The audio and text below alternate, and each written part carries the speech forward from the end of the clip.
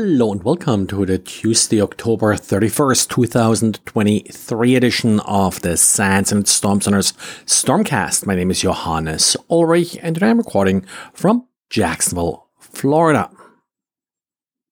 Yesterday I talked about how multicast DNS leaked MAC addresses in iOS and macOS.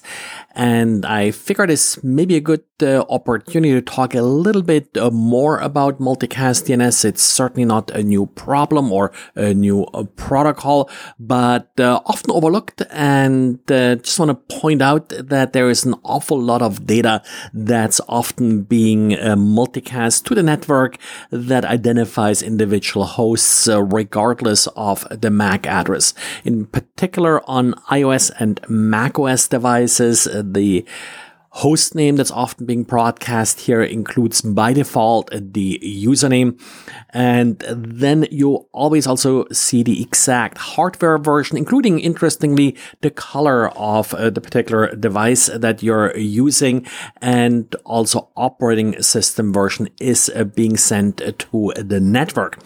This is really sort of more intended for home networks, small business networks, where you heavily rely on systems being able to auto-discover resources like printers or in the sort of Apple ecosystem, things like a video streaming system.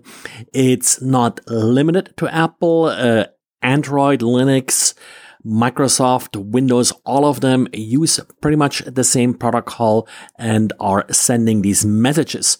The problem then really becomes apparent if you're connecting such a device to a public network and you're basically advertising yourself to everybody connected to that network.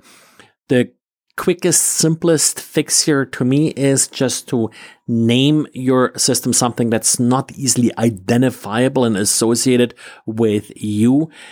But other than that, you're pretty much left with sort of setting up firewall rules in order to prevent these packets from leaving your system. There's often no simple way to actually turn it off. And well, in iOS, actually not aware of any real good way to turn this off, given that there isn't really a firewall that you could utilize. Yeah, and let me know if you have a good idea to block multicast DNS in iOS. And then something I probably should have covered yesterday, but didn't get to is a critical vulnerability in the Kubernetes Ingress Nginx. When you're using Kubernetes, you typically use a proxy in front of it. That's then sort of part of that Ingress controller, Nginx being sort of the most popular option here. And that's where Ingress Nginx comes in. The problem with this vulnerability is that it does allow arbitrary code injection into Ingress Nginx. That particular process has access to all kinds of secrets, including also secret TLS keys and the like, and they are then extractable if an attacker injects the right or wrong, depending on what side you're on, code into Ingress Nginx. CVE 2023-54.3. A patch for Ingress Nginx has been released in version 1.9, and I'll link to the GitHub repo where I have a couple more details as to which configurations exactly are affected. And Google now completed the rollout of HTTPS upgrades. This feature has been sort of trickling out starting back in July, but as of October 16th now, all versions of Google Chrome in the stable channel are using this HTTPS upgrades feature.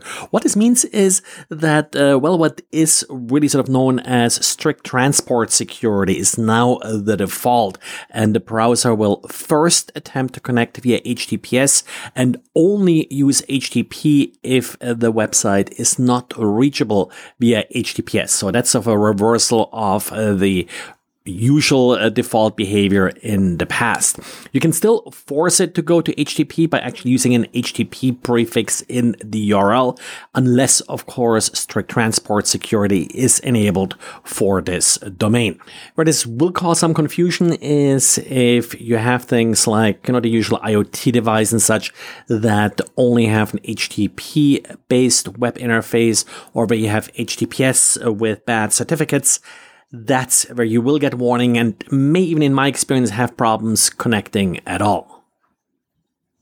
And one of the notable vulnerabilities in the last patch Tuesday was a vulnerability in WordPad that led to information disclosure. The problem here was that the information disclosed were password hashes, and we do now have a proof of concept exploit available for this vulnerability. As sort of expected, really all it takes is an OLE object in the document that you're opening with WordPad that refers to an SMB resource, and that will trigger the outbound connection to this resource.